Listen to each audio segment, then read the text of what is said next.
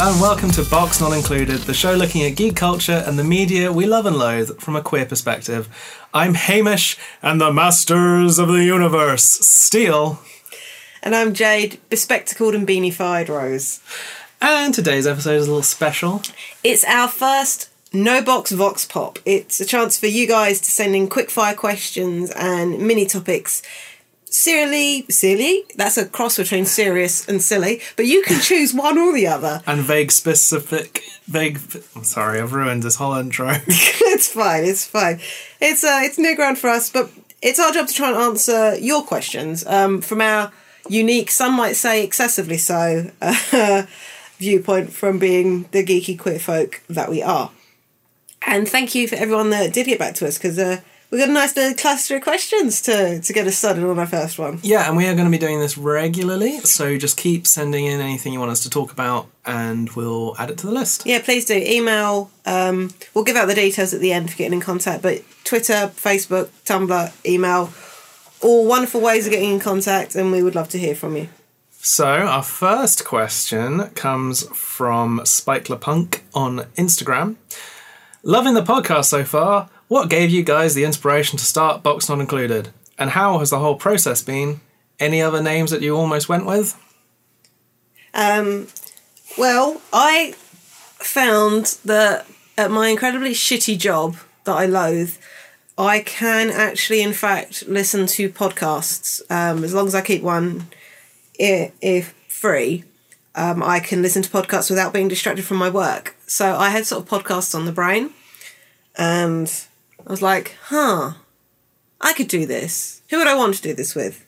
I'd want to do this with Hamish.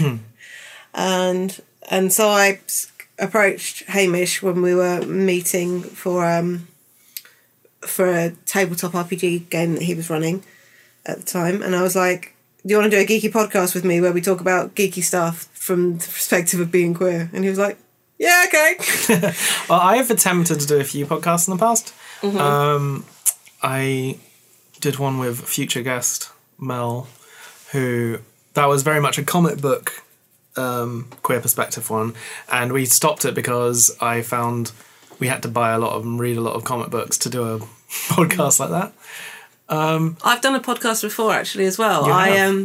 I conceived and hosted the shortly lived Pacific Rim podcast Radio Locent, which you can still find the episodes of on SoundCloud, and I'm proud of them. It just fizzled out slightly, but I enjoyed the podcasting experience, though I'm enjoying it even more so this time around. Yeah, it's fun to change your subject that you're talking about at a whim. On a whim. But it's also the setup we've got is really fun. Hamish comes down, and we're in the home studio here at Box Not Included headquarters. Mm-hmm. Location secret, because even sometimes to me, because I sometimes walk past the house not knowing it's... Sometimes. But it's been a good process, and the reception we've had so far has been really good. As regards to names, we said in the labels episode how much we struggled to find a name for the podcast. We bandied around for a while because it's something Hamish and I have talked about our surnames, and because I maintain that our surnames are really quite cool sounding as a pair. As you're familiar, Rose and Steel together, we thought, well, this sounds really cool, and we ran a few variants of that, including a Rose and Steel Pontificate, like to riff on being investigators, and that got a really positive response. But what we realised was it made us sound much cooler than we actually are, and we didn't want to give people the wrong impression of what they were going to listen to. With our subject being slightly vague, it's quite hard to find a title that you know exactly what you're going to get by listening. Yeah. I think we found something that certain people will know what we're going to be talking about, but it's at least intriguing and hopefully not off-putting to people that don't. Yeah. Though I still do like the Dork Agenda. That was one of the fun ones. I like Dork Talk. Yeah, Specs and Strike. I like all of our past names, but none of them felt right. Geek Out and Proud or Yeah. Geeking Out in Pride was one that we stuck on for a little while, but decided it wasn't quite right. There's a few things I think called Geek Out and Proud, and they have nothing LGBT related I resent about that. it. I resent it as well. That's so- You can't have pride. How dare you? How dare you?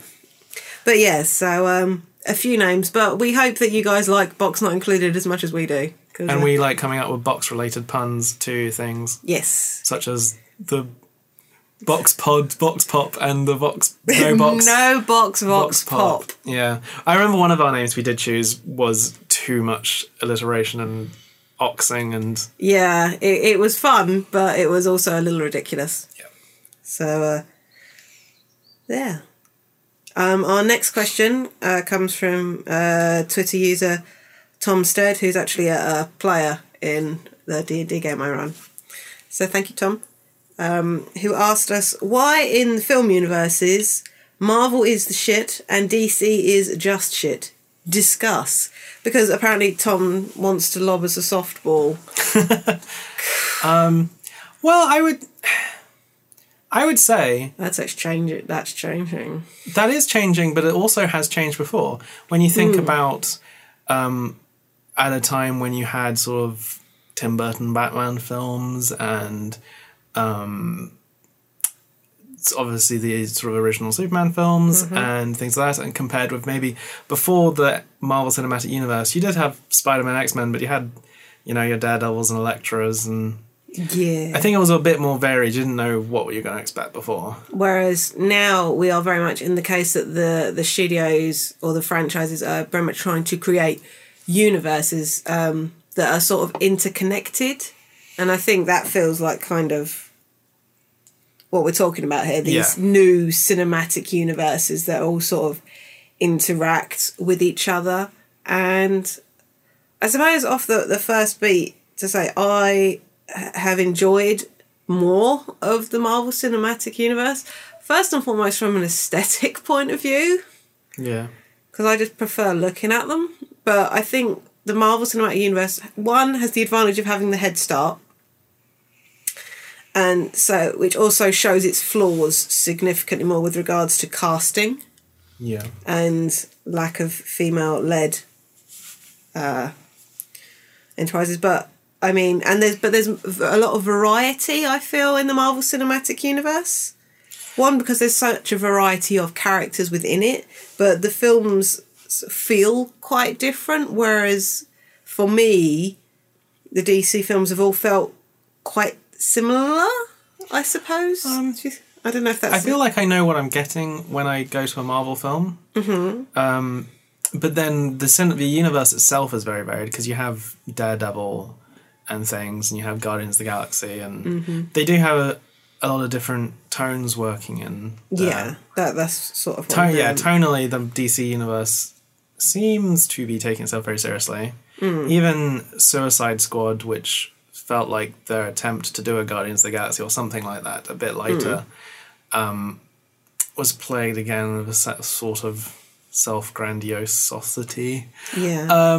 What I feel a lot of the time with DC is it sort of wants to be, oh, this is sort of fun, but it does take itself very seriously in a lot of ways. And the more serious you make something, sometimes the sillier it seems. This is like DC's main poster child.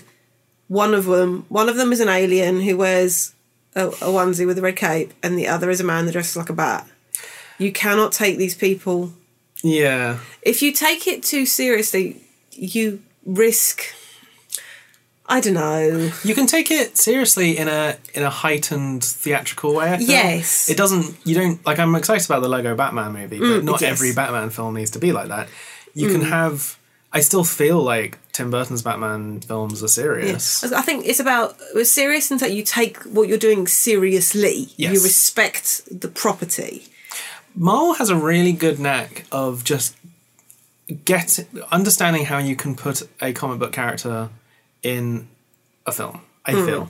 Like, I don't think of Doctor Strange and Ant-Man and all these very unusual characters. It never really crosses my mind they're a bit silly. Because the films embrace that and stick to the core Whereas I feel DC's always a little bit embarrassed by their properties, in the films at least.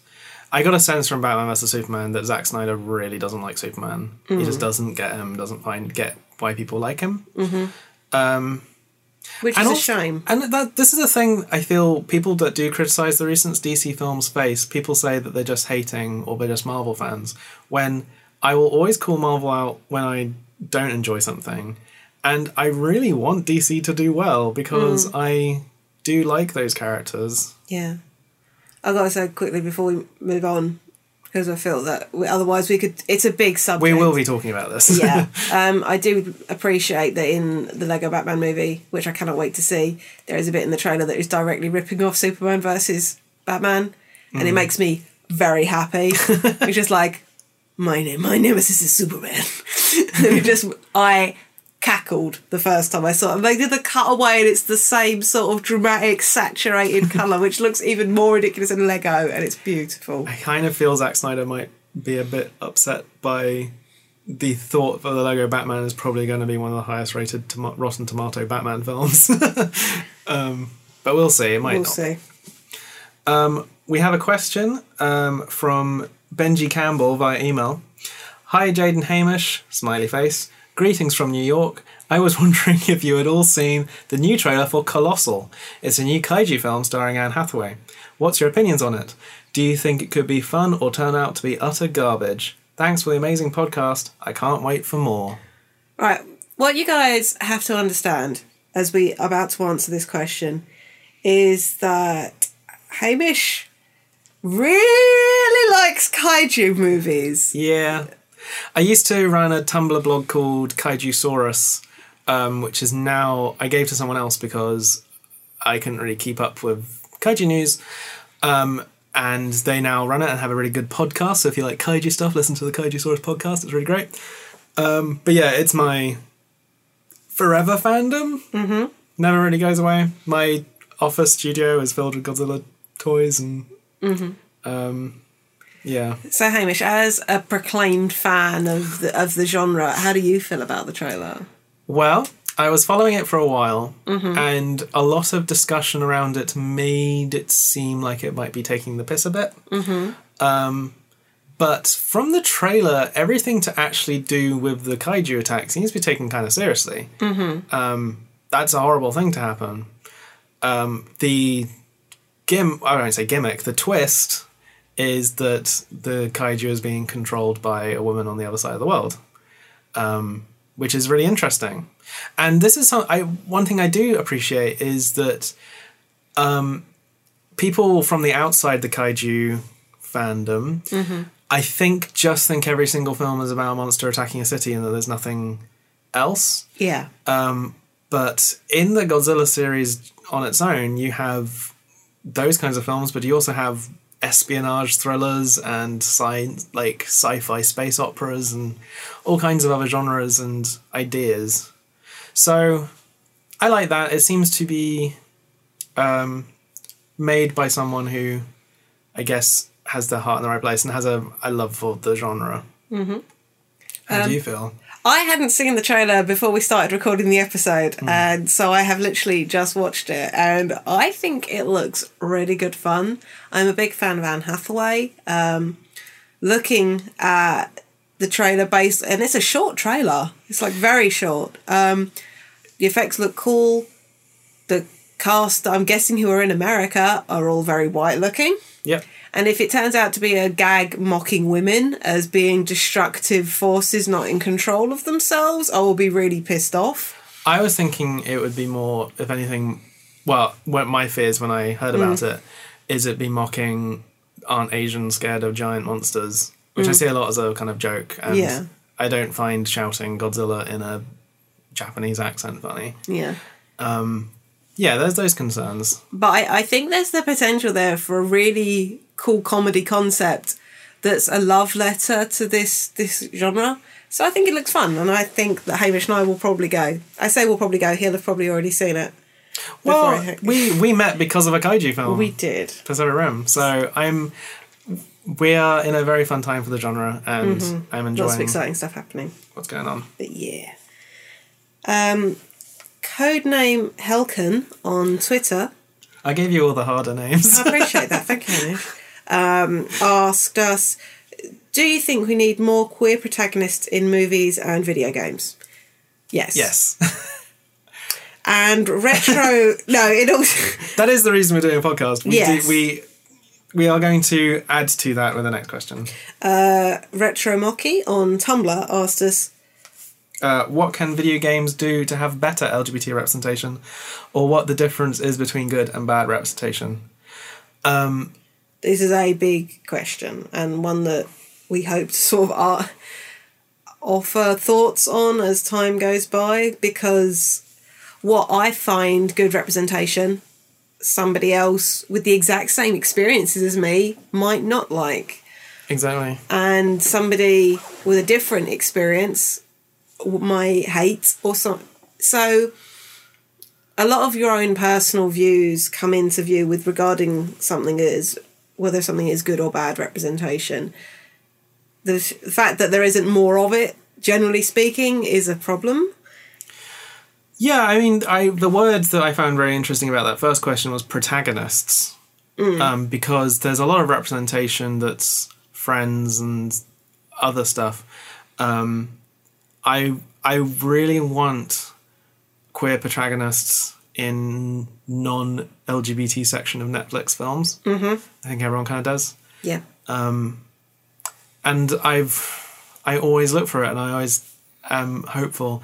And last year, for example, we saw some things like Sulu and etc., like characters in the narrative. Mm-hmm. But I just would be really interesting to see something like Die Hard, but it's just a gay person. I feel like video games having better LGBT representation. The thing about video games is it's ultimately in the hands of the player. I mean, there are developers who purposely give options to have like same-sex interactions, like BioWare. Yes, BioWare. Yeah. I know a big draw of their games. One of the things I'd heard about them is because they sort of have made sort of that an option for when you play, and that's when you have that kind of interaction as a character, I feel you can do that sort of representation. But I don't know. We talked in our Overwatch episode about queer characters, and I feel like the game industry, from our perspective of it as queer people, we're always going to want it, but it's a money game and a numbers game. Things like Mass Effect and Dragon Age, where you can choose to date characters of the same gender. Mm-hmm. I find really interesting. For example, I'm one of the few, I guess, well, from an outside view, I'm one of the few people on the kind of Tumblr socially aware side of things that plays as the male Shepard in Mass Effect, because I have seen female captains of shows, and I've not seen a gay one. Mm-hmm. And I think it's really cool that you can choose. And I think I like to see space captains kissing guys. But I would like to see more games where the representation isn't a choice the player makes. Where here's a badass Space Marine game, and we are going to make you play as a gay person. Mm-hmm. I think that would be quite interesting. Yeah, it would. I'd love to see that. Because then it is up to you, and it's interesting having discussions with other people who've played things like Mass Effect, and they say things about the Shepard character, and I think, that's not the character.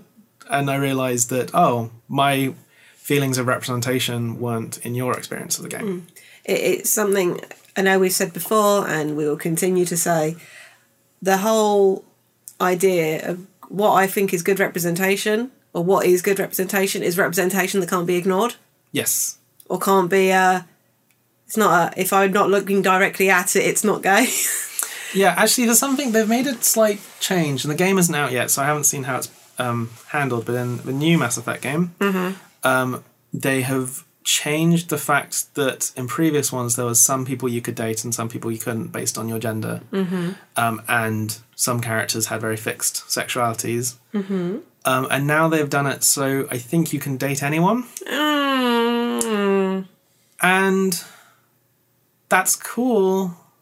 But I really liked how some characters takes something away from... had sexualities. Yeah. And we've talked before about how people have hacked games to change characters' sexualities so they can date them. Yeah. And I know they're fictional and I know they're polygons, but I feel like that's wrong. Yeah. So it's interesting. Yeah, I mean, I can't even think of any particular examples of good and bad. I'm not a gamer. It's not a world I spend a whole lot of time in, and that's sort of what the focus of this particular question is. Not enough for me to put them in categories. Like, I'm so desperate that, like, bad representation I still get a little bit happy about. Because it's representation. Yeah. I'm trying to think. Yeah. I can't remember it ever being... Like, the one I jumped to as bad representation more has to do with sort of trans characters and a thing that happens in movies and TV shows as well. The kind of reveal of someone not being the gender you thought they were kind of stuff. Yeah. An interesting character, I feel, in video games that... do you know Birdo from Mario games? Yes. So, originally, in an instruction booklet, it was a joke that Birdo's really a boy, but thinks that they're a girl. And in a weird sort of way, that was started off as a kind of a silly joke from a different era, I suppose. Yeah. And now, I think Nintendo have completely... like wiped that from their memory and she just is a girl, but that's also kind of cool, and I feel that queer fans have kind of embraced Birdo as this, they've kind of reclaimed her a little bit. Yeah. And I think that's quite funny. That's cool. Like, I know, I'm sorry to keep talking about this, but in a similar thing, the creator of Samus Yes. Joked in an interview once, got asked, is there anything we don't know about Samus, and said she's a trans woman, kind of as a joke. But that's not how the queer community took that. They said, no, she's ours. You've said it. Ours now. She's ours. You can't has. Yeah. So there's a bit of player involvement in trying to get good representation, I suppose. Yeah. Another question that we got on Twitter from Tom Fomo, which is, do you play D&D? If so, what are your favourite races/classes to play? Jade, do you play D&D? I do play D&D. We both do. You play a lot more than I do. Yeah, I'm currently playing in 2 games as a player, and I'm also DMing a third. And then listening to a D&D podcast and watching a DVD stream show. Yes, I am. I've played D&D technically once. I've played Pathfinder and I've played a lot of Fate and Call of Cthulhu and other tabletop games. Mostly just because I have my tabletop friend who prefers those games. Yes. But what are our favourite races/classes to play? Well, at present, I play a Halfling Rogue, Arcane Trickster, and I play a Gnome Wizard, School of Transmutation. I've played a Halfling, a Dragonborn, and then a Vampire, but in a slightly different game. And what classes were they? Halfling Rogue. Represent! Dragonborn Bard. And we played the Vampires and Fate. So it's not really a class, but I was I was basically playing Bayonetta. An excellent choice. It's an interesting thing. I always like the small races.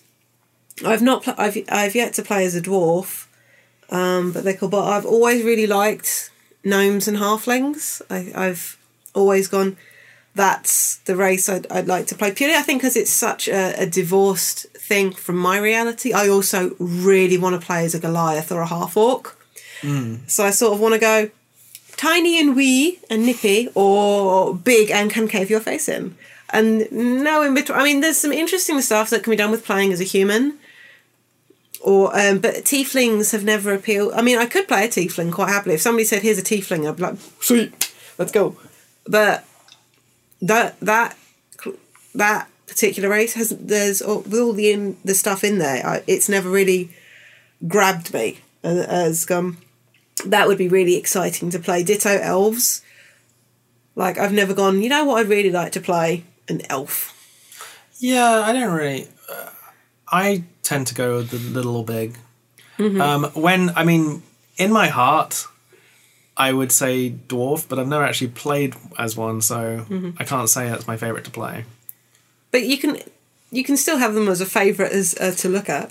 I mean, yeah, I did play as a dwarf in Dragon Age, and there was never any debate about me doing that. Mm-hmm.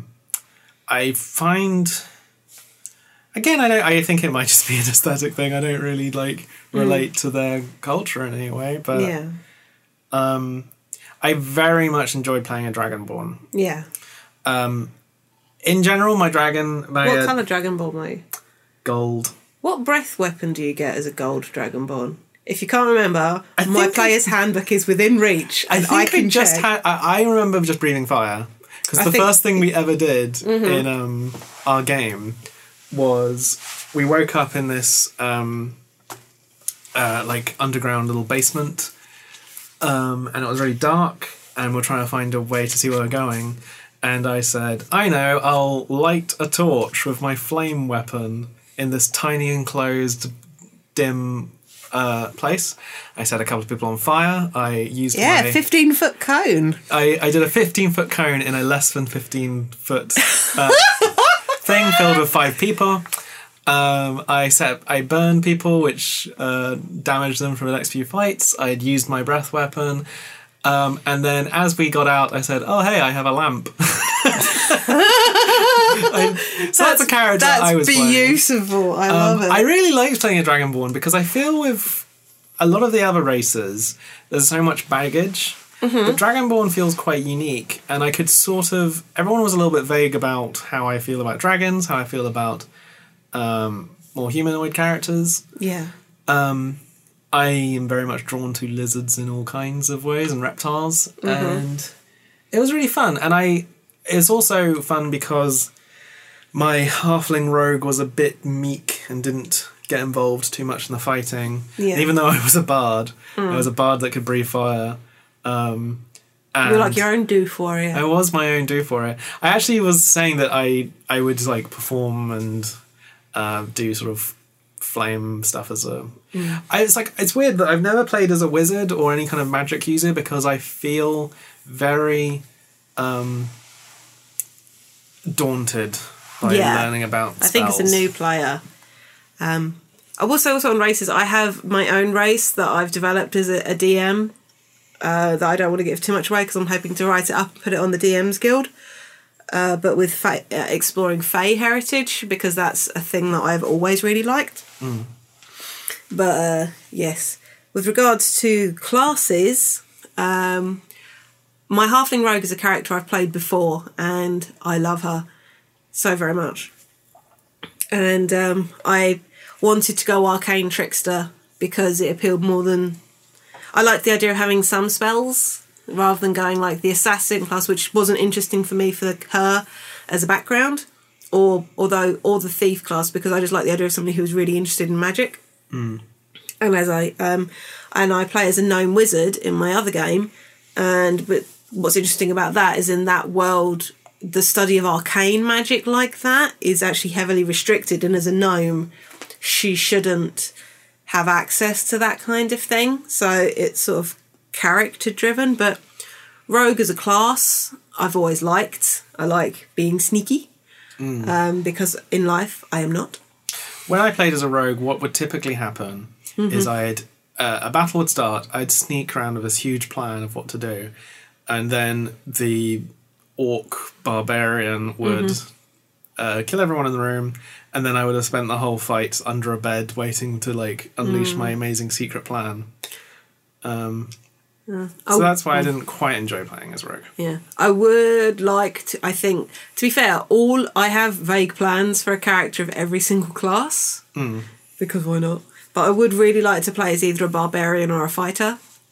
It's quite freeing. Yeah, I like the idea of getting to play a Grog Smash. Yeah, even though it's Fate, when I played as my vampire Katya, that was so much fun because I didn't have to think about just diving into danger, and I probably would take everyone out and it'll be fine. As somebody that can be a little bit hesitant in life to act, the idea of just being a character is like, let's do this. Well, it's the first time I played a character that was very not my personality. Yeah. The Dragonborn and the Halfling Rogue were very similar to how I would feel in situations. Yeah. I'm ignoring the Call of Cthulhu game I played because I basically played as Garth Marenghi. That's fantastic. But yeah, like, it was really fun. That's actually really fun and kind of easier to play a character a bit different to yourself, I find. Yeah, I wish. Yeah, I mean, Dre, my rogue, and Ren, personality-wise, are quite different to me. Though, amusingly enough, or not, as the case may be, Ren has kind of ended up as the group mum, like as the moral voice, and I'm like, how does this keep happening to me? Whereas not so much in the other game, but that's cool. On a similar note, we had an anonymous rogue on Tumblr asked us, what fantasy class do we think our favourite sci-fi characters would be? Well, what's your favourite sci-fi character? That's a good question. Oh, it's probably Newt Geisler from Pacific Rim. I just thought that. It's either that or it's the Doctor. We could choose a few. If you had Newt and the Doctor, I'm trying to think who my favourite sci-fi character is. That was what I was struggling, and then I literally just had to rack my brain a little bit. Well, while you think, Wizards of the Coast released a new class called Artificer, which is basically a mad scientist. And that is so new. You can either go the alchemy route or the gunsmith route, but it's somebody that makes magical items and is sort of driven by this need to understand and create magic. And I'm just like, well, that's just Newt. That's Newt. End of. The Doctor is harder. Because my initial instinct is to go definitely some kind of spellcaster. But at the same time, I was like, I actually kind of think the Doctor might be a bard. I think so. I mean, also, maybe some Doctors more than others. Yes. I was going to say each Doctor. But when you think about how the last series of Doctor Who started with the Doctor rolling in with a guitar to, like, have fun and intimidate people. Yeah. The thing, the Doctor is, at the end of the day, he'll always try to talk his way out rather than fight. Yeah. And that to me sounds like a bard. Yeah. But inspires others to act. I mean, he's known as a renegade Time Lord. Maybe he is a bit of a rogue as well. That's true. He's probably an arcane trickster. Maybe. I mean, I think of him being, like, quite sleight of hand and... Yeah. No, I like that. Also, he has a solid screwdriver so he can pick locks and things. Oh, there we go. I think you've sussed it. Okay, what about you, though? Some favourite sci-fi characters? Oh, God.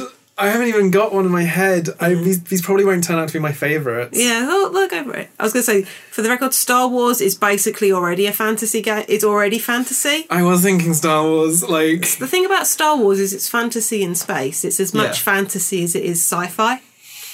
Yeah, I don't even know who my favourite Star Wars character... I mean, I've been thinking about Leia a lot recently. I don't know what she'd be. I feel like she might be a fighter. Yeah, I mean, she has a few different images. I always imagine her with the gun. Yeah, because there's a couple of... There's a battle master and then there's champion, like strategists as well. I think I don't know my D&D classes enough. I can pass you the book, but this might take up a big chunk take up a big chunk of the episode.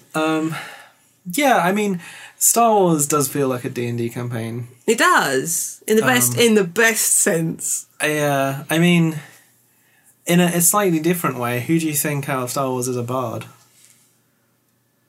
I kind of want to say C-3PO, but that's purely based on your gold Dragonborn. My Dragonborn was gold because he was meant to, personality-wise, be C-3PO. Mm-hmm. But we didn't really have much... Like, the campaign we're in, C-3PO wouldn't have lasted a second, so I had to slightly change my character. I don't know, to be honest. I mean, Bard also, to double back slightly, is a class I adore. I don't know how well I would play, but I love watching good Bard characters. I want to get better at being a bard, because I feel like... the campaign I was playing a bard in was this kind of eldritch horror, like 24 hours in hell, which was kind of fun. But I really wished I had I'd love to play a bard in like a bigger group of people and more on a kind of rambly adventure. You should play a dwarf bard. I think that's what I'm destined for. And in all seriousness, we should find a game where you can be a dwarf bard, I'll be a dwarf something else. I'll be like a fighter or something, and we can have merry adventures, and it'll be grand. I look forward to that day. I look forward to drawing them. I always draw my characters. And I'm happy to draw... Well, I'm not putting it out there, but I'm happy to draw everyone's. But it's something I like doing. Which reminds me, I need to get you to draw my D&D characters, but that's in a conversation my D&D group is a bunch of comic artists, so we always have to... It's part of the fun first session thing when we bring our little piece, go like, there they are, and we go, whoa! I'm trying to think of any other sci-fi characters I desperately want to suss out. Another sci-fi film I think of as a D&D campaign is Guardians of the Galaxy. Yeah. So many campaigns start with a ragtag bunk meet in prison and escape together, and then they just kind of bond as a family. If you look at Guardians of the Galaxy, Drax is a barbarian. Yeah. Gamora is an assassin, which is a rogue subclass. Star-Lord's a bard. Star-Lord's the bard. He solves the problem with dancing. He does. That's so good. Bard. He's like how it's trying to find like a good example of a Hufflepuff or whatever. Yeah. Like, he feels like the poster boy for like sci-fi how to be a badass bard. Yeah. Other than the Doof Warrior, who is the epitome of badass bard. Groot would be a monk because he's unarmed combat and he's very chill. I feel like Rocket would be some kind of spellcaster because... He has a lot of, like, mechanic... Because he's the builder. He's, like, the artificer class, which is a new thing. Mad Max is sci-fi. So... Is Mad Max sci-fi? Well, that's it. I don't think of Mad Max as sci-fi. But I suppose you could say it's, what do they call it? Soft sci-fi? Yeah. But I never really think of dystopia... Because dystopia is sort of its own... And post-apocalyptic are its own rules. Also, dystopian is just like documentary nowadays. Oh my god, I'm so edgy. Oh my god. There's some weird things of sci-fi. Like technically, Moomins are sci-fi because there's lots of like weird alien stuff going on. What would you consider Furiosa? Furiosa's a fighter. Because she's one of my favourites. I mean, I still can lumber her in the sort of genre fiction. Though I could say, an argument could be made for her being a barbarian, because she does rage. Yeah. And good aim, though, remember? Yeah. Like, you're the better aim. There is a fighter class. You can specialise in ranged weapons and stuff, like archery. So that'd be cool. Man, now I just kind of want a D&D character that's basically Furiosa. Another time. Maybe too many characters. Maybe my dwarf can be like a Furiosa. It is the fun thing about being a DM is that you can introduce NPCs characters as much as you come up with them. As it is, actually, my D&D character, my gnome wizard, has a prosthetic leg. Nice. Which was a choice I wanted to make. It's part of her backstory. Also, this will be fun when I commission you with her prosthetic that I'm going to have to describe to you in really great detail. That's cool. I would definitely do a few sketches because I feel like one's character, you have them very clear in your head. I wouldn't want to put a picture in. Yeah. Anyway. Because, seriously though, I do feel like this is a thing that people... Actually, I'll tell you what. Get in contact with us and tell us your favourite sci-fi character and what class you think they would be, because that'd be really fun for us. And I also want to know what people think. And fantasy and anything. Just geeky characters, and we'll try and... Yeah, it'll be like the new sorting game. Like... And I mean, other than classes, what alignments? Alignments are interesting because you always see these great posts going around about what people are, and there's always lots of arguments about it. And the thing is, if you go back to original D&D, like the alignment table was never meant to be a guide about personality choice, about what your personality is like. It's rather just like how you choose to act. So, I mean, according to the quiz that I took, that was actually very detailed and very good, and I cannot remember where I did it. I am personally neutral good. I veer towards chaotic characters, generally speaking, because that's fun for me. But I veer towards lawful because I'm too scared. It's like in video games where they offer you the good choice or do the evil choice. And it's just, no, good. There's I saw one of the players on Critical Role talking about this, a character they played. I can't remember if he described them as which flavour of evil, but he described them as being it was an evil character in a good party who was secretly undermining everything they did, like Hannibal. Like every time their back was turned, he would like tell the enemies where they were going to be and stuff. And I'm like, that sounds amazing. This is pretty off topic, but there was a Channel 5 reality show ages ago called The Mole. I think I remember hearing about that. One of my favourite shows, which was basically a bunch of challenges, and someone throughout the entire series was secretly trying to ruin every challenge they did, and they didn't tell the audience, and the contestants had to guess who it was. And I just remember the first mole they ever did was, his surname was Buxton, and they gave all of the clues, and one of them was that, as you've noticed, we've had Buxton advertising, Buxton water throughout all of our advert breaks. So every advert break we've been telling you it's Buxton. And like all these really like clues and stuff. It was really fun. I was going to say the game Resistance is really fun for that. I mean, I think Werewolf works on a similar dynamic. I just think Betrayal and Household Still. Betrayal and I'd like to do a D&D game based on that kind of thing. Could be fun. Where like we should work one shot out. Would the party know? No. So someone had been told secretly they've got to... Yeah, it'd be fun. Like, as a one-shot, everybody develops their characters, and then you just give out 5 cards, or however many players you've got on one side. You are the mole. Nice. I played Werewolf with my... Insight checks and stuff, it'd be great. I played Werewolf with my grandma this Christmas, it was amazing. Was she good? Did she win? No. Oh. Well, my mum as well, and she kept... I don't know. Everyone's poker faces are really hard because I'd never played games like that with them, so I hadn't learned anything. From Nyowwave on Twitter. Yeah. How do you deal with homophobia in a geeky setting? Well, should we consider this any kind of LGBT discrimination? Yeah, I feel that's a fair thing to expand to. I mean, I don't know. I don't very well. I'm trying to think of specific emotions because I have a little bit, one might say, bubbled myself or whatever, but like I choose to go to geeky situations where that'll be less of a case. I was going to say that's the same thing with me. Like, I try to, when I engage in a more public way with fellow geeks, I try to do it in places where this is going to be less of an issue. Yeah. Because I'm going to say it's trying to avoid it before you have to deal with it. And I feel like it's about trying to keep yourself safe, not necessarily in a physical sense, but in an emotional sense.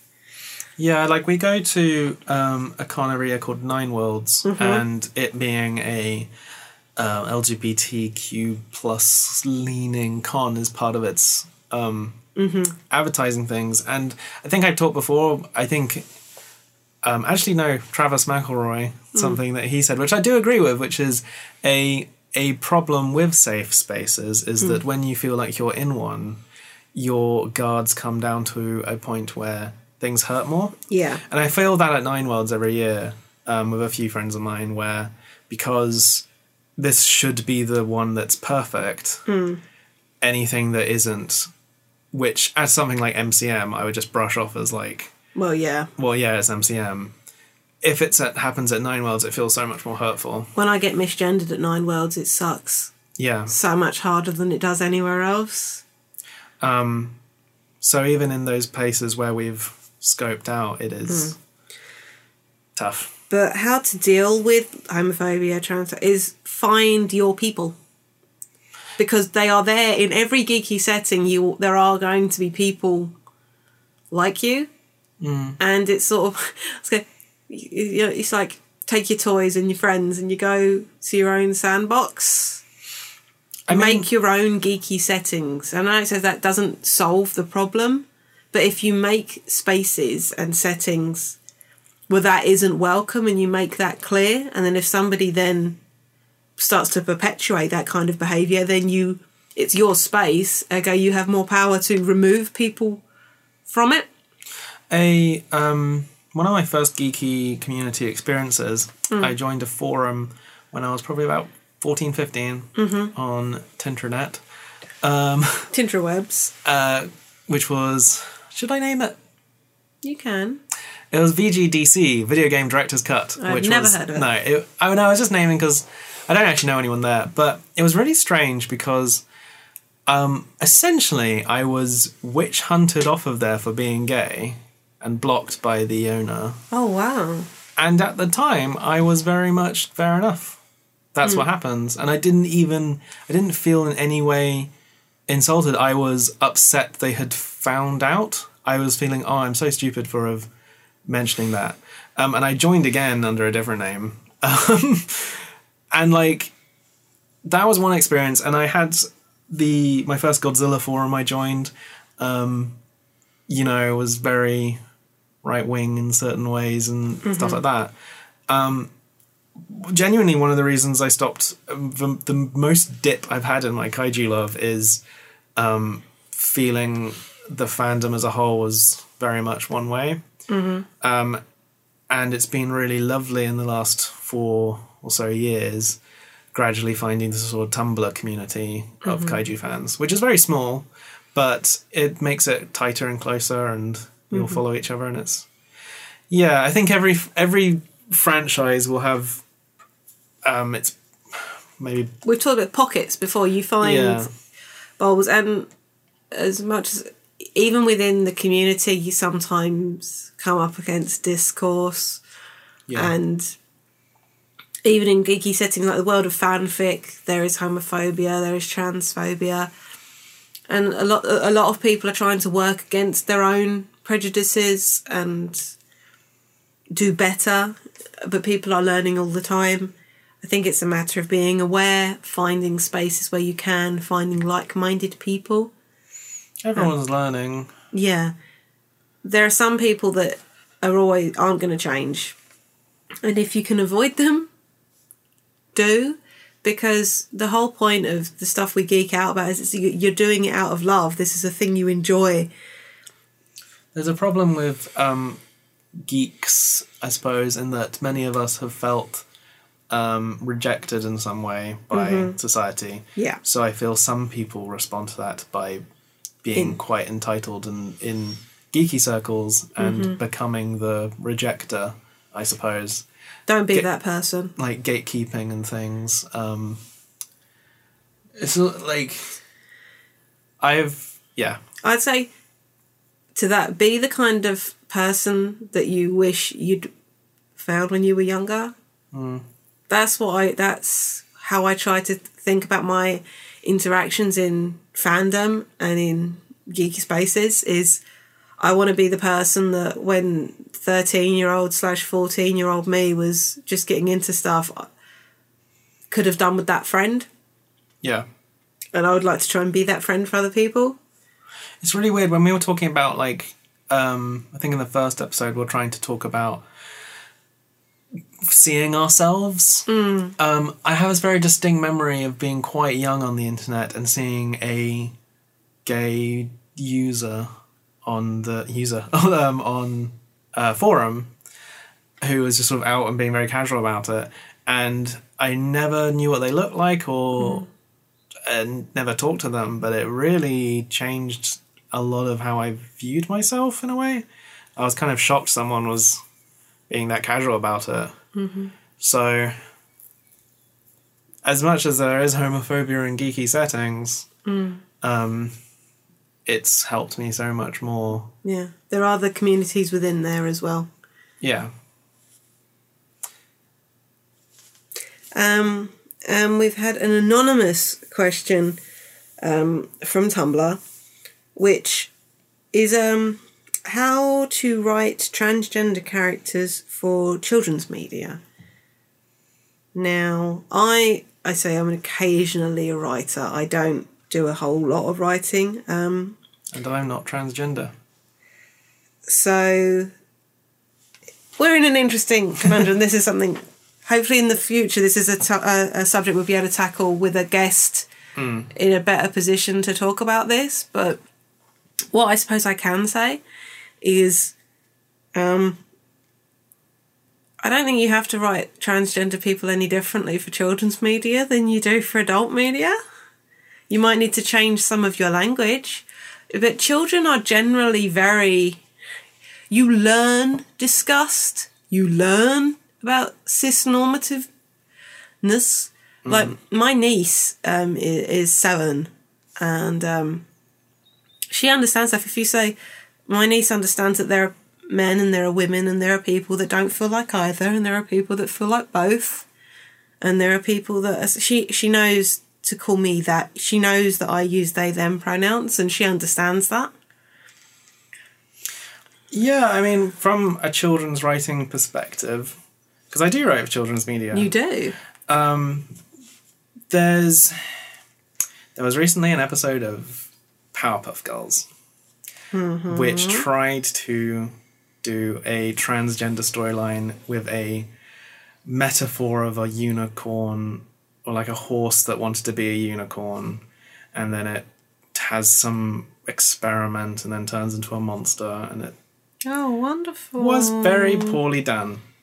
And I feel... Don't do that. No. I feel when you're writing for children's media, I don't think the priority should be about transphobia and making people feel isolated. I feel like when you make stuff for children's media about transgender characters, you should emphasize the it's okayness of it all, rather than the you're probably like, I don't know how to really word it. I think one of the problems with the Powerpuff Girls episode was that it was written with the view that the only what's being transgender, it is feeling wrong, and while that's quite a complex thing to discuss, like with any topic we do, there's not much of it, so whatever you do becomes way more scrutinized.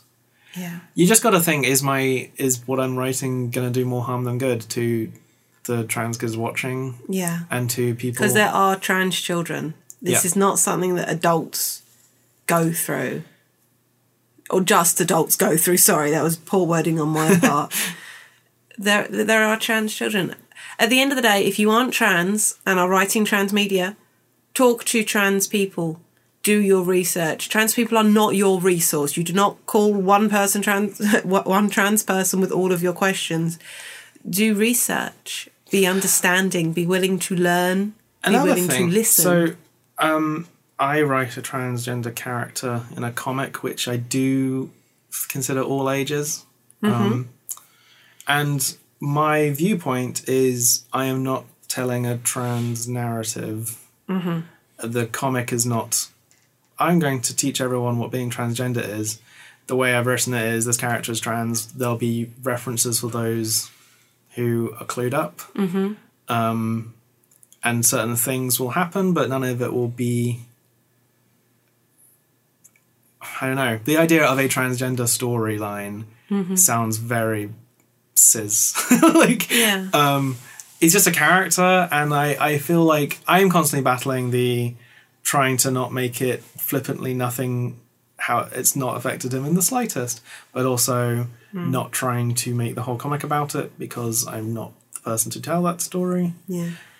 And one final thing is that because there are so few of these kinds of characters, there's the pressure to say of everything this character says is how transgender people feel like. When no, that's how that character feels about themselves. Yeah, no, I was going to just expand it. There is no single transgender experience. It's as varied as there are people are varied. So it's, yeah, I'd say do research, listen, be understanding, and don't feel like your character has to express all trans experiences. And I think also I'm a bit tired of metaphor, like we're past that. Yeah, you don't need to speak around it. Just have a trans character. Mm-hmm. Just be overt.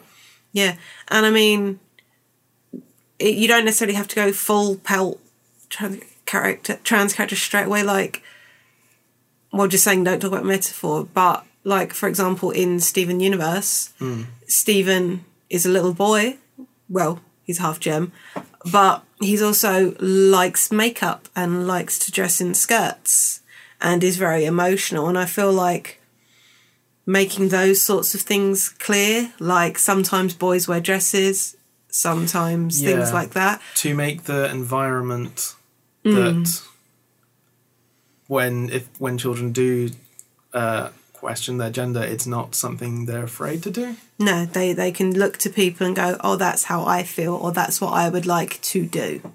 Yeah, I think generally we want to see a kind of sanding down of binary ideas of gender, which is so extreme in children's media. Yeah. And toys and everything. Mm-hmm.